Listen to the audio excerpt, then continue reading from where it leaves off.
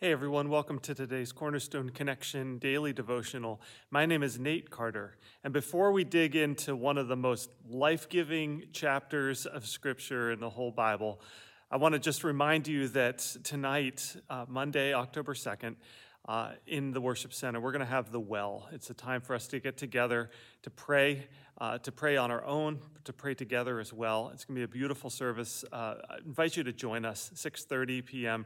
right here in the worship center. I can pretty much guarantee you'll be glad you came. So here we are in Ephesians chapter 2, and I just want to go through the first section of this together, verse by verse, and really soak it in. Once you were dead because of your disobedience and your many sins.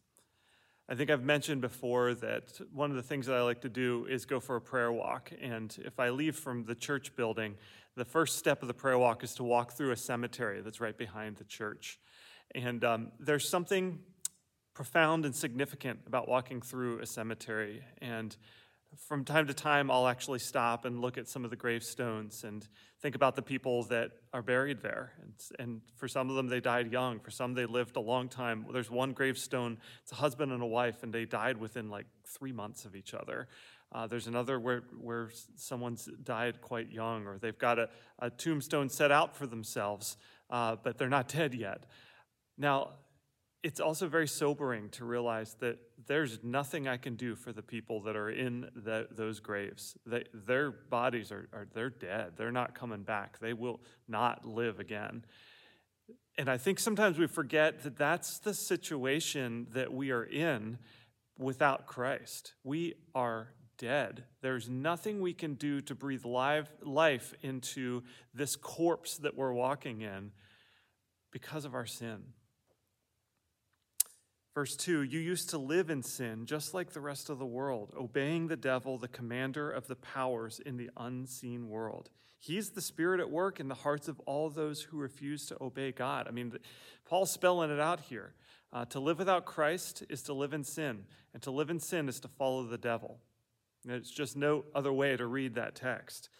Verse 3, all of us used to live that way, okay? So none of us skated through this, okay? None of us passed and managed to live without sin, following the passionate desires and inclinations of our sinful nature. By our very nature, we were subject to God's anger, just like everyone else. Now, we serve a loving God, and we're going to read that in just a second here, but we have to understand that without Christ, when we're living in sin, we are only subject to the wrath of God, and it is fierce, and it is to be feared. But, gotta love that word. There are several passages in Scripture that start with the word but God.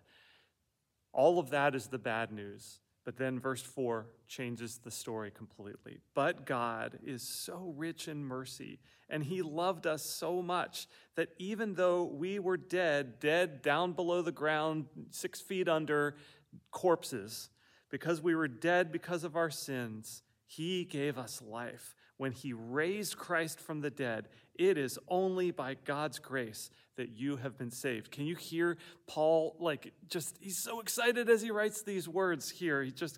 There's exclamation points everywhere because we're talking about grace now.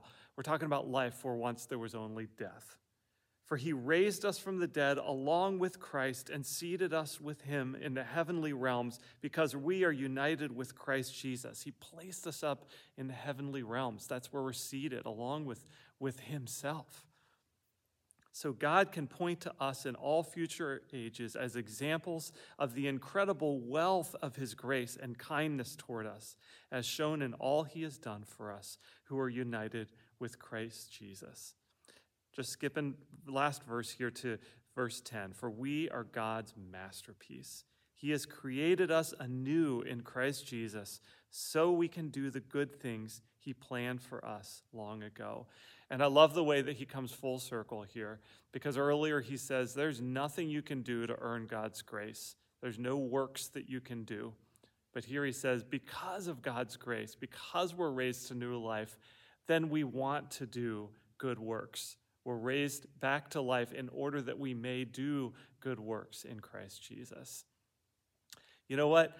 Today, the takeaway is to remember where you came from and where you are now. You came from the grave. You came from death. You were walking zombies. But because of Christ Jesus, you were raised to new life, life that no one can take away from you.